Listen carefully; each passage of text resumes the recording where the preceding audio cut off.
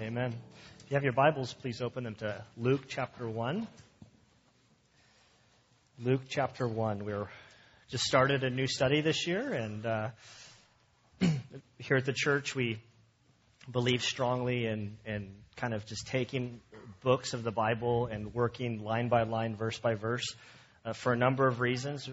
First, the Scriptures are God's revealed word to us, and by going line by line, verse by verse in context, it kind of guards against going on tangents. It guards on me getting off on hobby horses, and it forces me to preach on stuff that I may or may not like preaching on. I don't set what I'm going to say. Can you just turn me down just a little bit, please? And it might be coming from the hallway. Am I real loud? I feel like I'm really loud, but I might be hearing it echo from out there. Yeah, Judy's giving me that. It's real loud out there. So by just kind of taking the Scripture as a whole, as a book, it forces me. There's times that I've come and go, man, I've got to preach on that, and this is not going to be pleasant for me. But the thing is, it's not me. I am under the Scripture, and we want the Scripture to speak to us every day. Rick gives himself such a hard time over the announcements. And last week, Joel did it during the first service. I did the second service. When I got home, Anna's like, man, Rick and Joel really do a good job with the announcements. I'm like, wait, what are you saying? She's like, yeah, that's exactly what I'm saying. So I appreciate the guys that do the announcements. It's not easy. But we are in Luke chapter 1, starting in verse 26. And we're going to read this, and we'll pray, and we'll get to work. Luke 1:26. Now in the 6th month, the angel Gabriel was sent from God to a city in Galilee called Nazareth, to a virgin engaged to a man whose name was Joseph, of the descendants of David, and the virgin's name was Mary. And coming in, he said to her, "Greetings, favored one, the Lord is with you." But she was very perplexed at this statement and kept pondering what kind of salutation this was. The angel said to her, "Do not be afraid, Mary, for you have found favor with God. And behold, you will conceive in your womb and bear a son, and you shall name him Jesus. He will be great and will be called the Son of the Most High. The Lord God will give him the throne of his father David, and he will reign over the house of Jacob forever, and his kingdom will have no end." Mary said to the angel, "How can this be, since I'm a virgin?" The angel answered and said to her, "The Holy Spirit will come upon you, and the power of the Most High will overshadow you. For that reason, the Holy Child shall be called the Son of God. And behold, even your relative Elizabeth has also conceived a son in her old age, and she who is called barren is now in her 6th month. For nothing will be impossible with God." And Mary said, "Behold, the bondslave of the Lord, may it be done to me according to your word." And the angel departed from her. Father, we come before you and we thank you for your word. We thank you, Lord, for the Scriptures that you have given to us, Lord, that we may know your will. Father, we ask that your Spirit would illuminate the meaning of the text. Father, may you help us to understand it. Father, we pray that you would soften our hearts to your message. Father, make us pliable. Lord, help us to draw closer to you. We, Lord, just want to know you more and more. We want to get our lives in a position that we just live pleasing to you.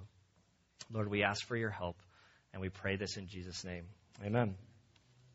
So this story, as we get into this story, we almost every week in Luke, we have to go back to the first 4 verses to kind of remember like the purpose of the text. We know exactly that Luke, every word he wrote in this book was strategic. He knew exactly why he was writing it, and he was basically to fulfill verse 4 so that you may know the exact truth about the things you've been taught. But backing it up, he starts with, "Inasmuch have undertaken to compile an account of the things accomplished among us, just as they were handed down to us by those who from the beginning were eyewitnesses and servants of the word.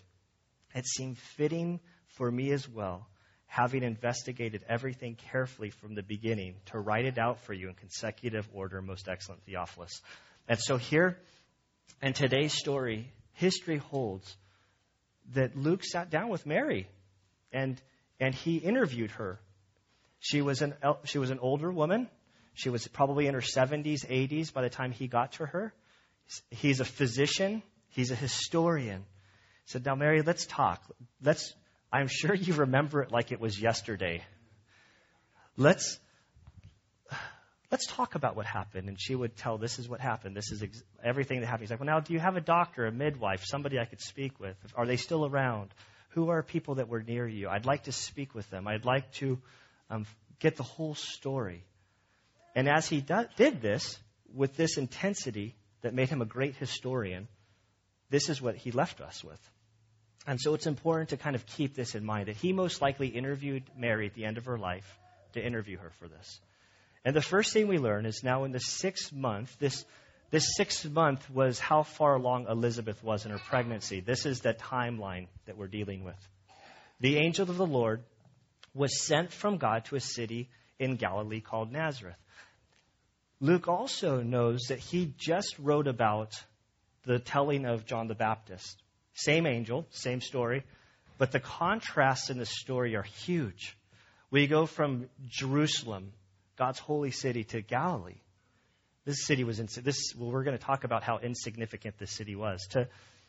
To a priest in the temple right in front of the curtain that separated the priest from the presence of the Lord, to somewhere out in Galilee to a young woman.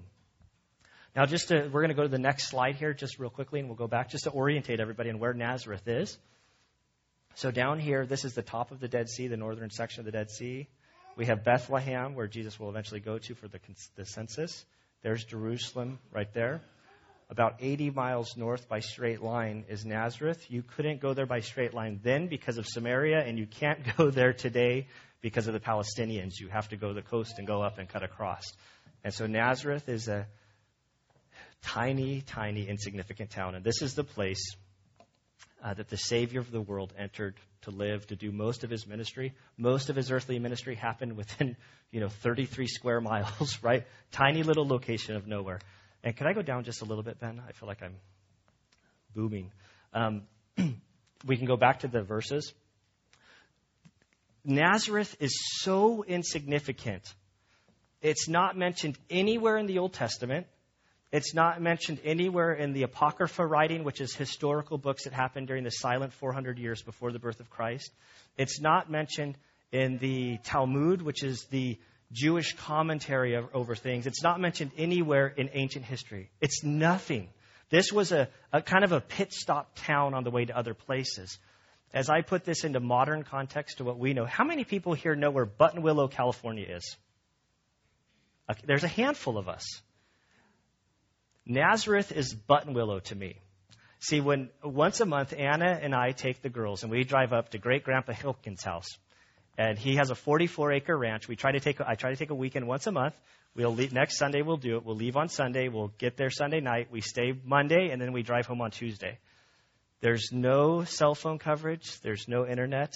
And it's just horses, cattle, and me and Grace and the kids and the family. And it's a great time. We love road trips. And if we could get the kids to fall asleep and to hold it together, we can make it to Buttonwillow, which is where you have to cut off on the 58. It's after you go through the Grapevine, you go about another 40 miles.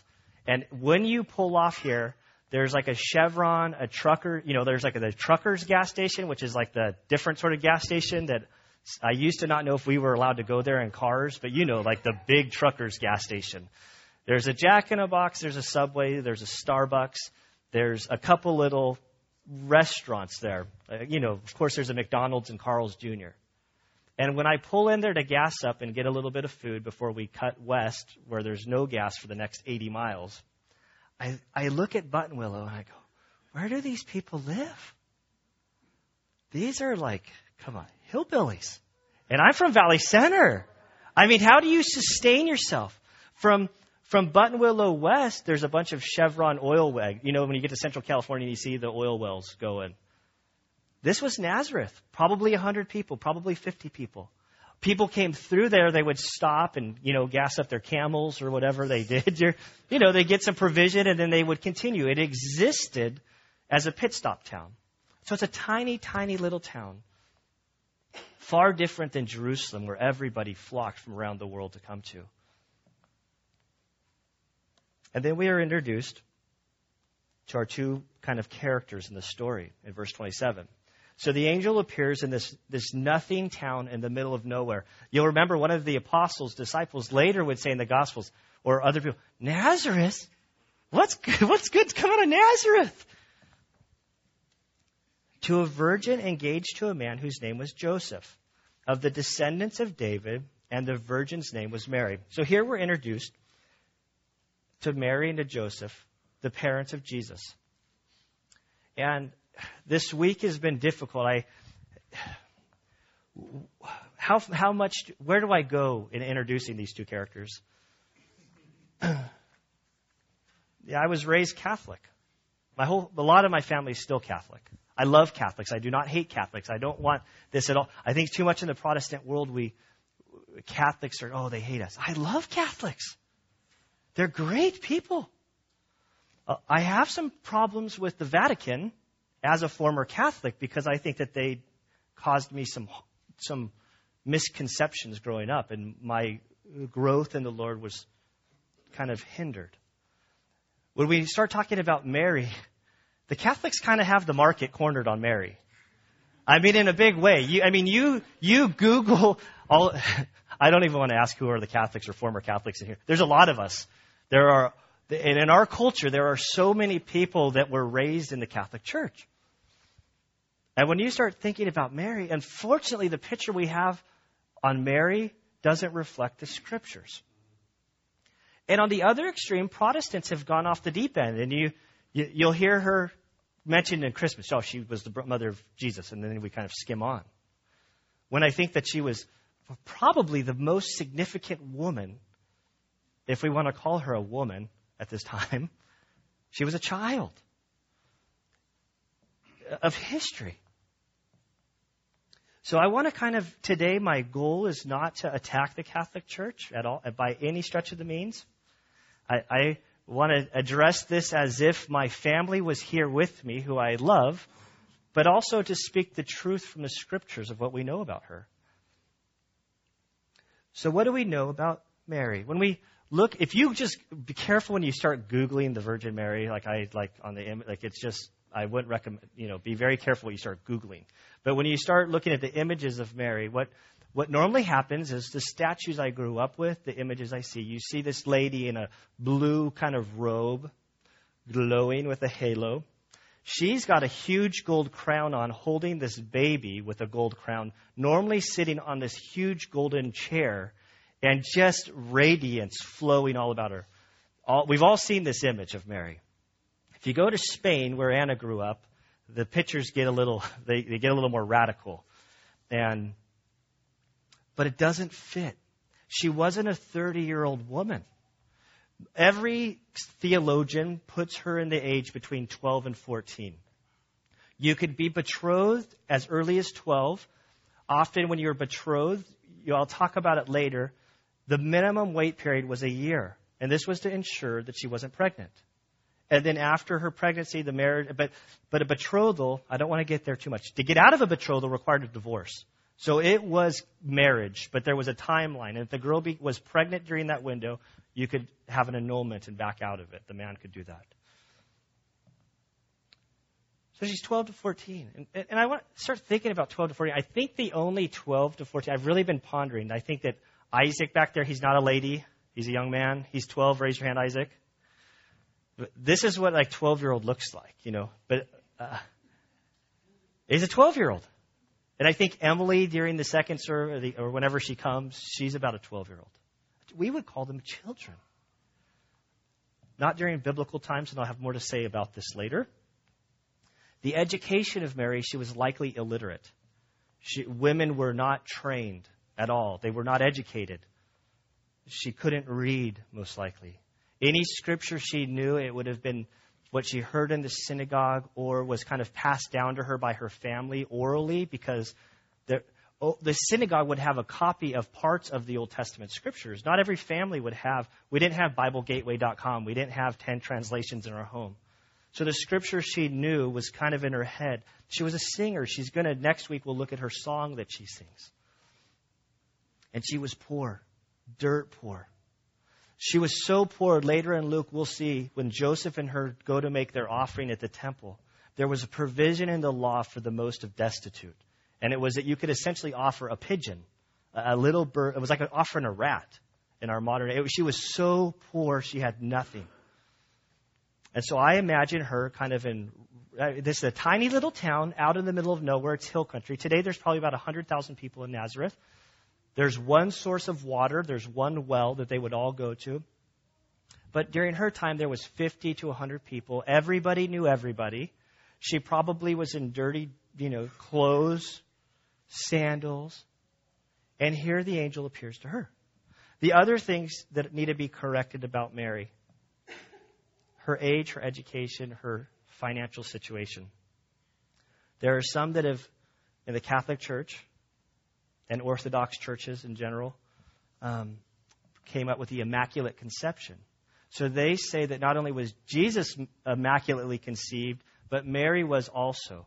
There's nothing in Scripture supporting this at all, that she was born just like everybody else. She was just a person.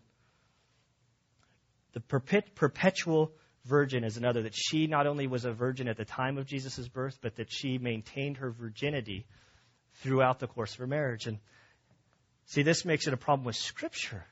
Because if she was a good, godly lady, that would not result in that's not what God intends for marriage. After they were married, they maintained their purity during the time of the betrothal. After Jesus was born, when they were married, they had children. Go to the next slide here. This is sort of a flow chart of the children that Scripture records. So over here we have Elizabeth and Zechariah, John the Baptist. Elizabeth and Mary are cousins, probably like great cousins. She was older than her. Jesus came. Then after Joseph and Mary consummated their relationship, James, who wrote the book of James, came. Joseph came, Simon came, and then Judas, who wrote the book of Jude at the end of the Bible. So they had 5 sons. They continued to have marriage. This perpetual virginity thing, it really kind of creates a negative view of marriage, which God has created. You can go back to the first slide of the verses. Also that she was sinless. Mary was a sinner, just like everybody else. She was born of a man and a woman. We see all through Scripture at the foot of the cross, she's there. When Jesus ascends into heaven, we see her in the upper room in the beginning of Acts, waiting for her Savior, waiting for the Spirit, waiting just like everybody else. Another thing that we learn about Mary is the co-redemptor, that she is, there's not just a trinity, but there's kind of a quadruple trinity or whatever. I don't know what word, but that she is right there just dishing out grace and merit and favor to everybody else, that salvation comes with her. As a kid, I almost have it memorized. Hail Mary, full of grace. This is right. The Lord is with thee. Blessed art thou among women, and blessed is the fruit of thy womb, Jesus. Hail Mary, Mother of God, pray for us sinners, now and at the hour of our death. Amen. This is praying to a woman. And if you were Catholic, you probably you guys have all seen, I'm horrible at memorizing, like verbatim. But you can be out of the church for 20 years and you just, Hail Mary, full of grace, the Lord is with thou. Blessed is the fruit. It just kind of comes out. And you're praying. To me, it borders the occult. You're praying to somebody who's dead, who's just a human, that is not the Lord. This week it's been breaking my heart. And this conversation about Mary, it comes up and it just breaks my heart with family members. This week, John Paul, the Pope who died, I was watching it. He's on the fast track to sainthood. But we've all beat him. Because if you're in Christ, you're a saint. Biblically speaking. And I heard, part of the church's requirement for sainthood is that 2 miracles are performed. He's got one down, apparently, which I don't, all through Scripture, demons can produce miracles. And a lady said, I was praying to John Paul, and he healed me of my Parkinson's. And the church has authenticated this. And so now he's just got one miracle to go before he can be fast-tracked into sainthood. See, the problem I have with this is Jesus in John 14:6 says, I am the way and the truth and the life. No one comes to the Father but through me. Don't pray to me when I'm dead. I can't do anything for you. Nothing. In 1 Timothy 2:5, Paul tells Timothy, for there is one God and one mediator also between God and men, the man Christ Jesus, who gave himself as a ransom for all. This testimony given at the proper time. There's only one way to God, and that's through Jesus. Praying to anybody other than Jesus is not of the Lord. And I love Catholics. I'm just for the record. It breaks my heart because as a Catholic, I went to plenty of Good Friday, or not Good Fridays, the Christmas Eve services, and I sat there. Hail Mary, full of grace. Desperately wanting to connect with the Lord. And I'm praying to the wrong item. Now the other extremes is that he's totally ignored, which the Protestants are guilty of. And so today my goal, my aim, is that we would look at what the Bible says about Mary and that we would be encouraged by her, that we would follow her example, and that we would kind of learn, because there's so much to be learned from this wonderful woman. Like, think of it, the creator and sustainer and savior of the world, and looking over all humanity of all times. He chose Mary. He didn't choose me. He could have made me pregnant and had a baby. I mean, we're going to see God can do whatever he wills. He didn't choose me. He didn't choose any. He chose Mary. And so Joseph, well, we're not much about him. He was engaged to her. In a rich family, they would have had a huge party. They would have had wine. They would have had a huge celebration. The bride's, the ransom would have been paid for the bride, the dad. They would have had a huge party. In a poor family, likely they would have come together at the synagogue. Joseph and Mary, I speculate, this small town, they knew each other from childhood. Maybe they, cutesy over each other. It's like, ooh, I'm now a man. He's probably a couple years older than her. She's 12. She's like, I can be betrothed to her. They would come together with the families before the religious leader, either the rabbi or whoever it was. They'd read some scripture. You okay, Mom and Dad? We all good with this? They love each other. You sure you want to give your blessing? They'd give the blessing. They'd say a prayer, maybe drink a little, maybe a sip of wine at theirs for their income. We learned that he was a descendant of David. Now, there's a lot of, when you start looking at the lineage, Mary's kind of follows. But in Luke, she's not going to get any credit. And I think that Luke, being a Gentile, wants to this adoption, that we're adopted in through the Messiah. And so we learned that he is of the descendant of David. Now, getting to the story here, we'll get into the text. I've said what I needed to say, and hopefully it helps us have understanding. I think when you start adding to Scripture and making up stories, it creates confusion on how do we get right with the Lord. For years, I thought I was okay because I was baptized as a kid. And that didn't make me okay with God because I had no relationship with him. Verse 28, so here's the scene. This angel appears, Gabriel again. He shows up in this nothing town of Nazareth. And coming in, he said to her, greetings, favored one, the Lord is with you. But she was perplexed at this statement. I love it.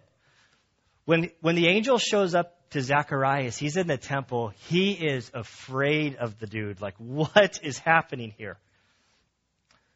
The angel's going to tell her not to be afraid, but she's like, 12-year-old kid. What did he mean by this? Greetings, favored one, the Lord is with you. I'm just a kid. I'm just a know-nothing girl, poor, destitute, in Nazareth. Never, ever been mentioned in anywhere in history. And you're here, what's going on here? And as we kind of continue this story, I want us to, one application, I think, for us. See, all kids are always welcome. We do Sunday school when we'll do Sunday school up to 12. If kids want to go, if the parents want to go that route, that's okay. Kids are always welcome. I think our culture has created something called adolescence. And adolescence is growing and growing and growing. I've heard that the 30 is the new 20. And I think most recently I heard that 40 is the new 30. That there's this extension of, go just be crazy and stupid. And I was there, just go do all your stupid stuff. You'll mature one day, hopefully. but I've met some 70-year-olds that haven't met. You know, the 70 is going to be the new 20 pretty soon if we keep going on this track.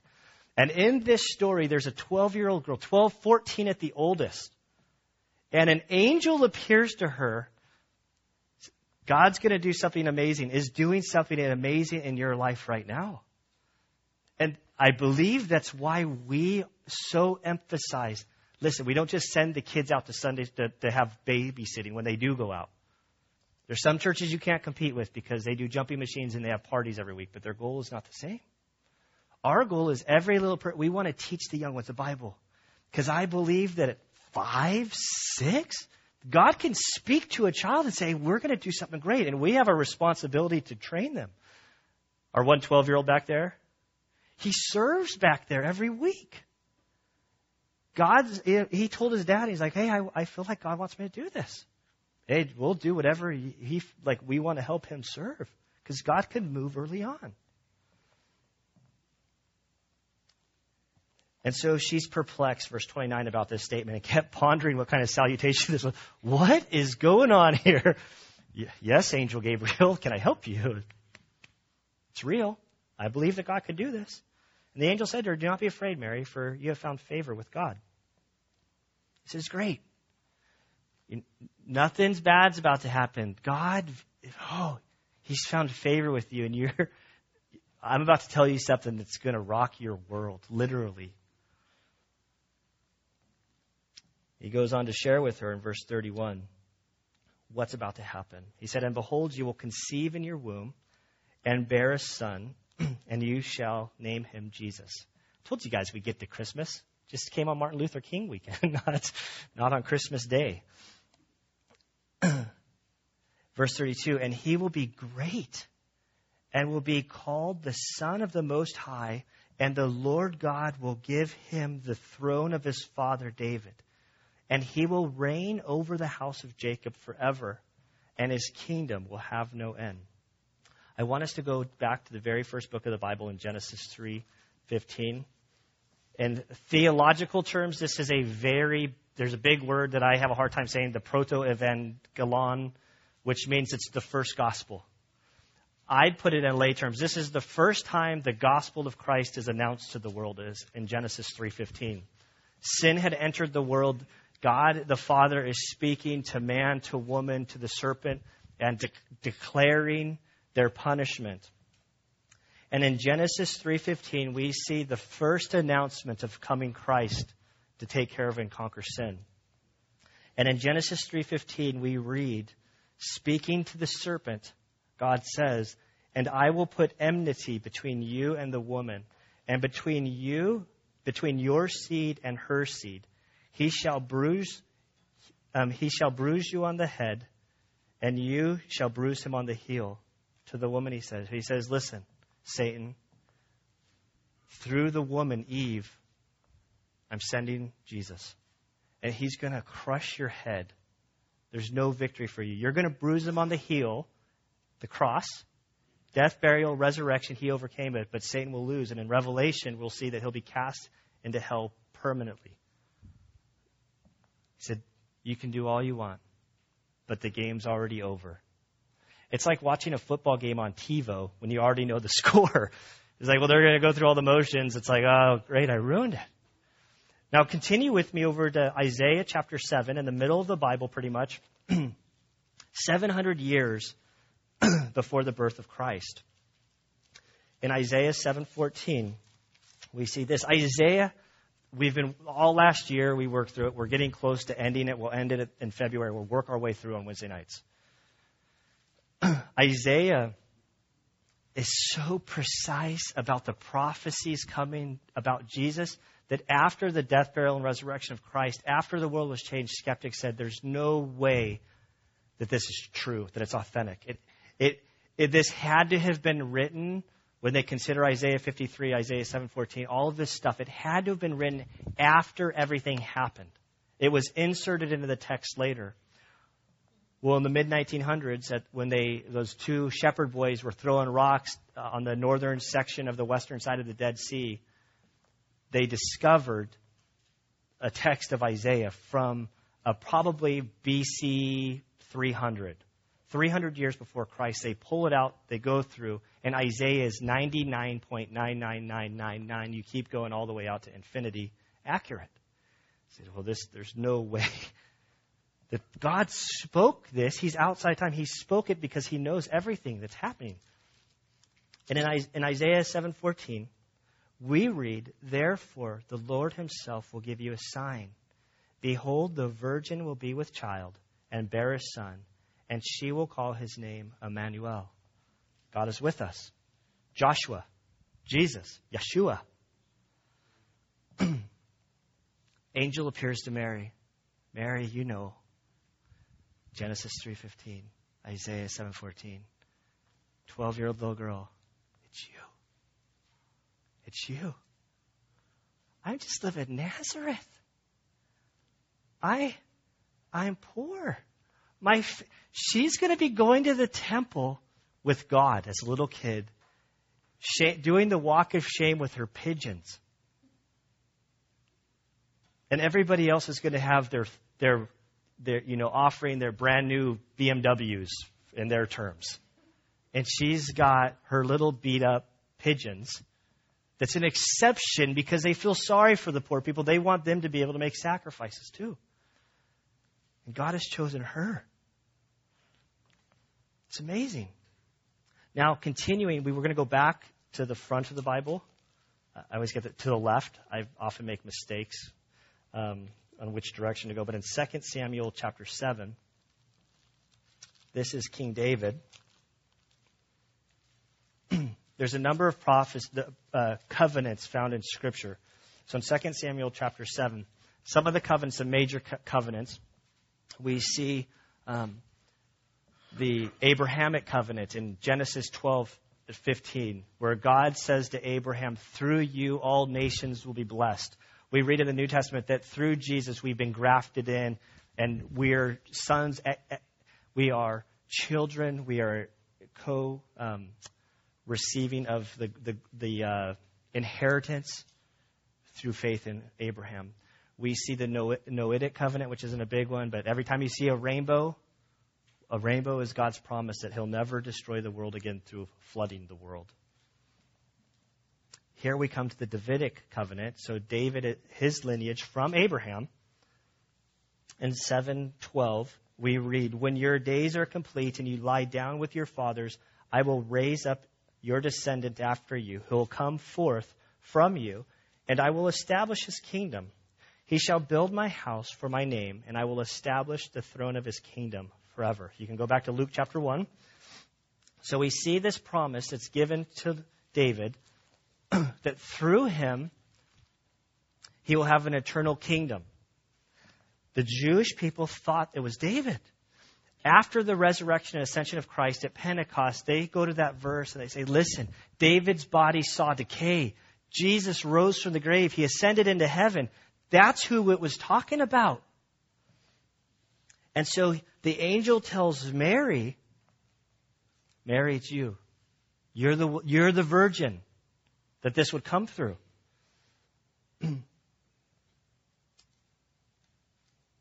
And I'm going to find my place here. Verse 32. You shall give him the name Jesus. Remember Isaiah 7:14. Emmanuel, Jesus, Yeshua, same name, different language. He will be great and will be called the Son of the Most High. And the Lord God will give him the throne of his father David, referring to the fulfillment of the Davidic covenant. And he will reign over the house of Jacob forever. And his kingdom shall have no end. Mary's like, okay, I'm tracking with you, but I have a question. She says, Mary said to the angel, how can this be since I'm a virgin?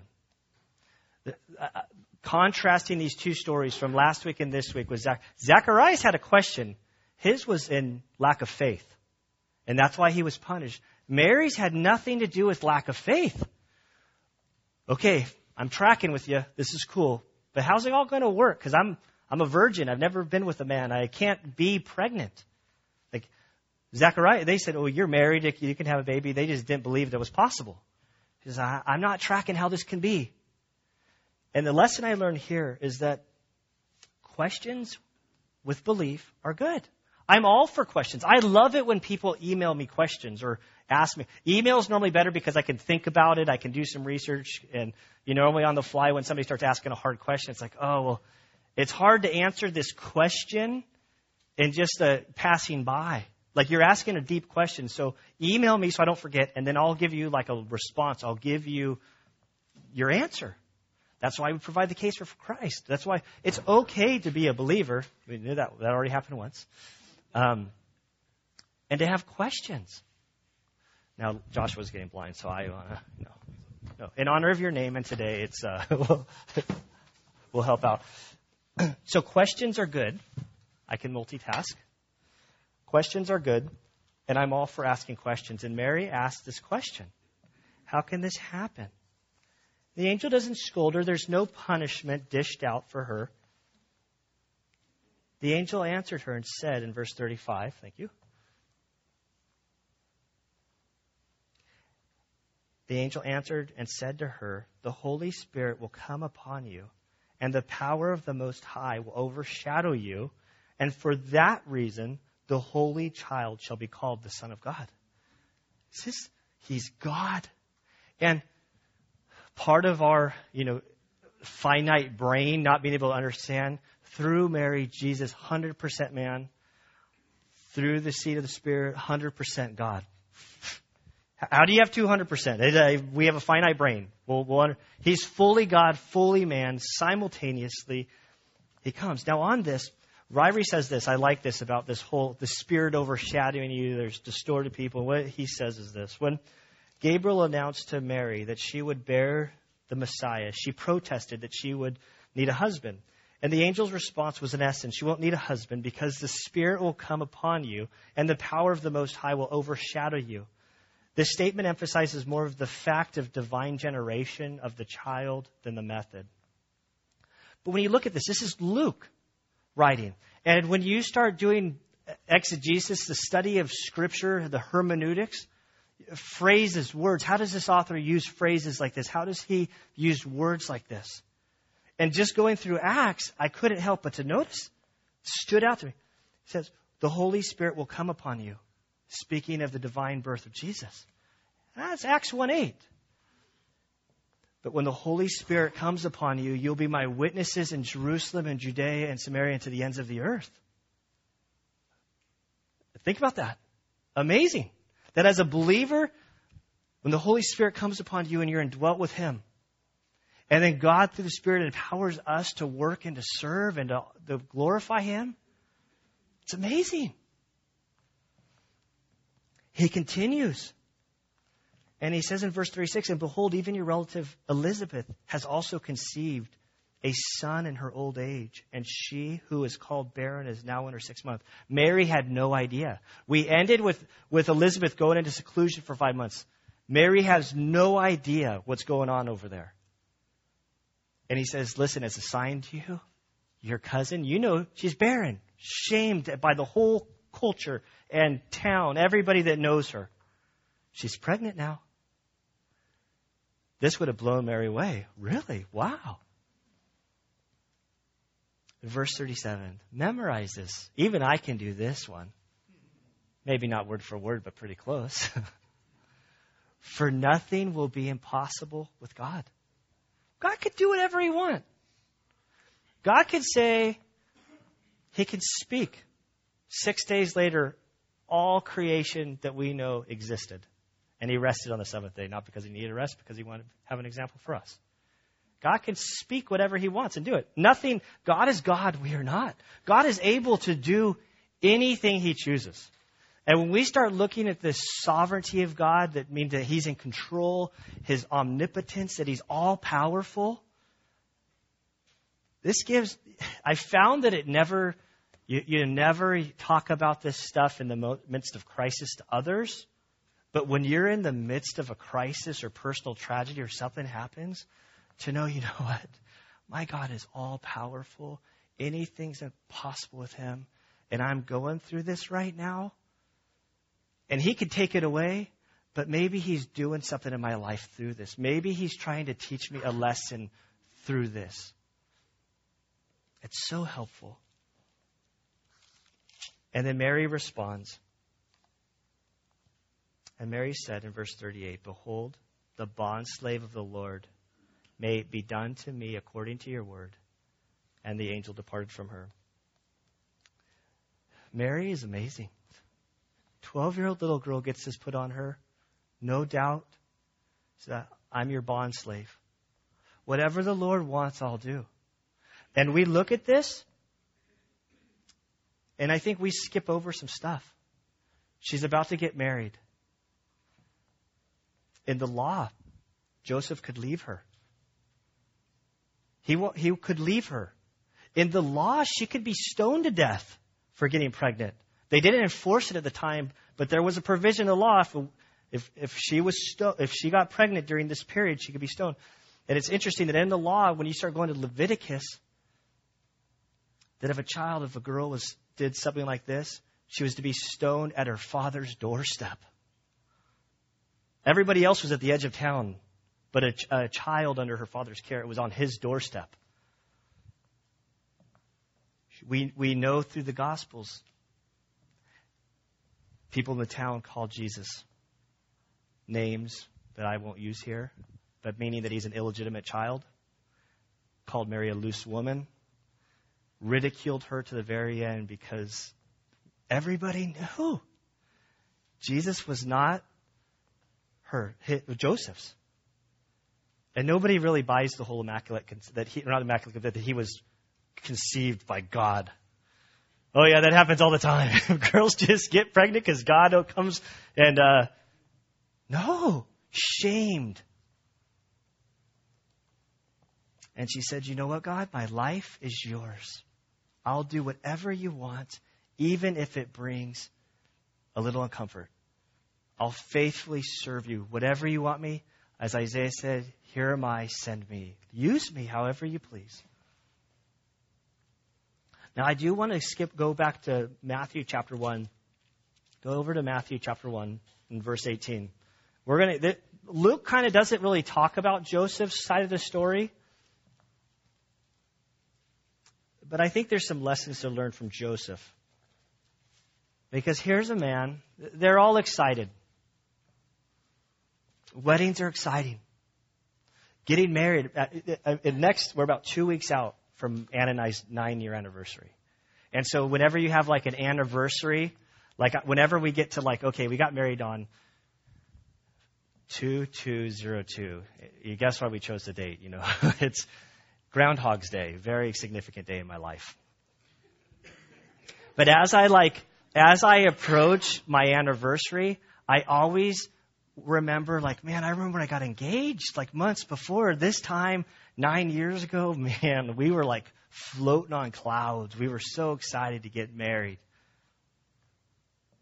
She is told that during this time she's going to get pregnant.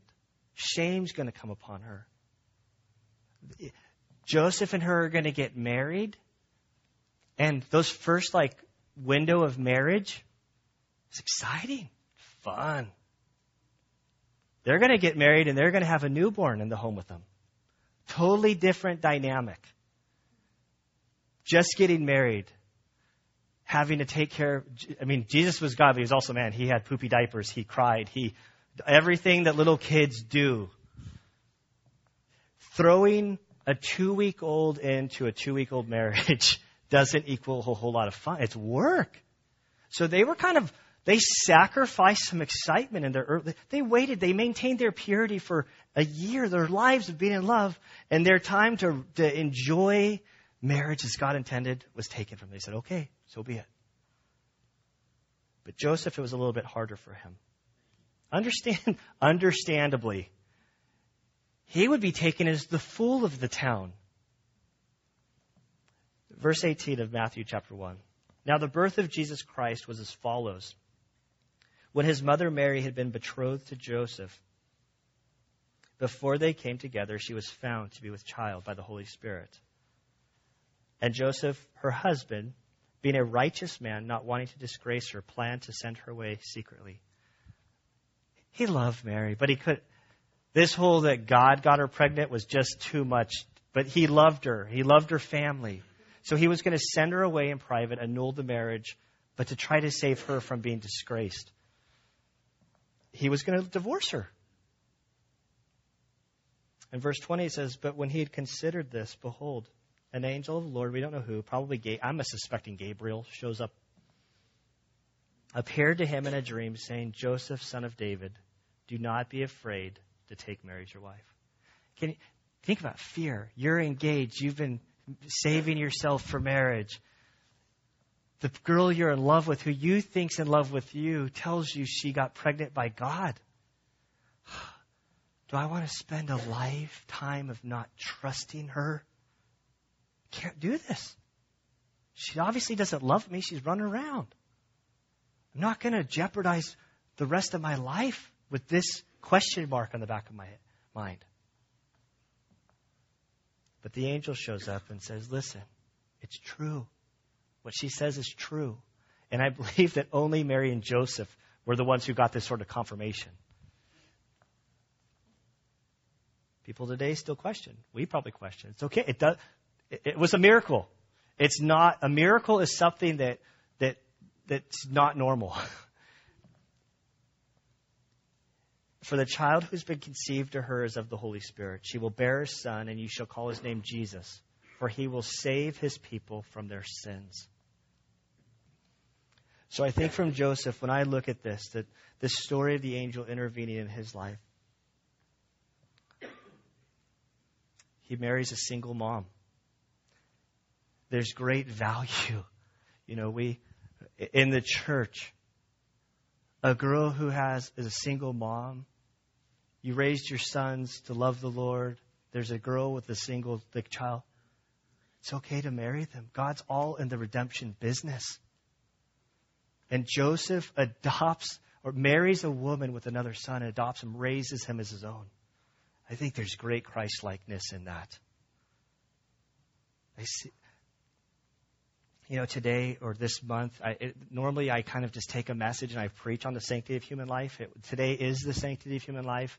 There's people. It's kind of split between this week and next week. This is when the presidential proclamation came out to have the sanctity of human life, the third Sunday in January.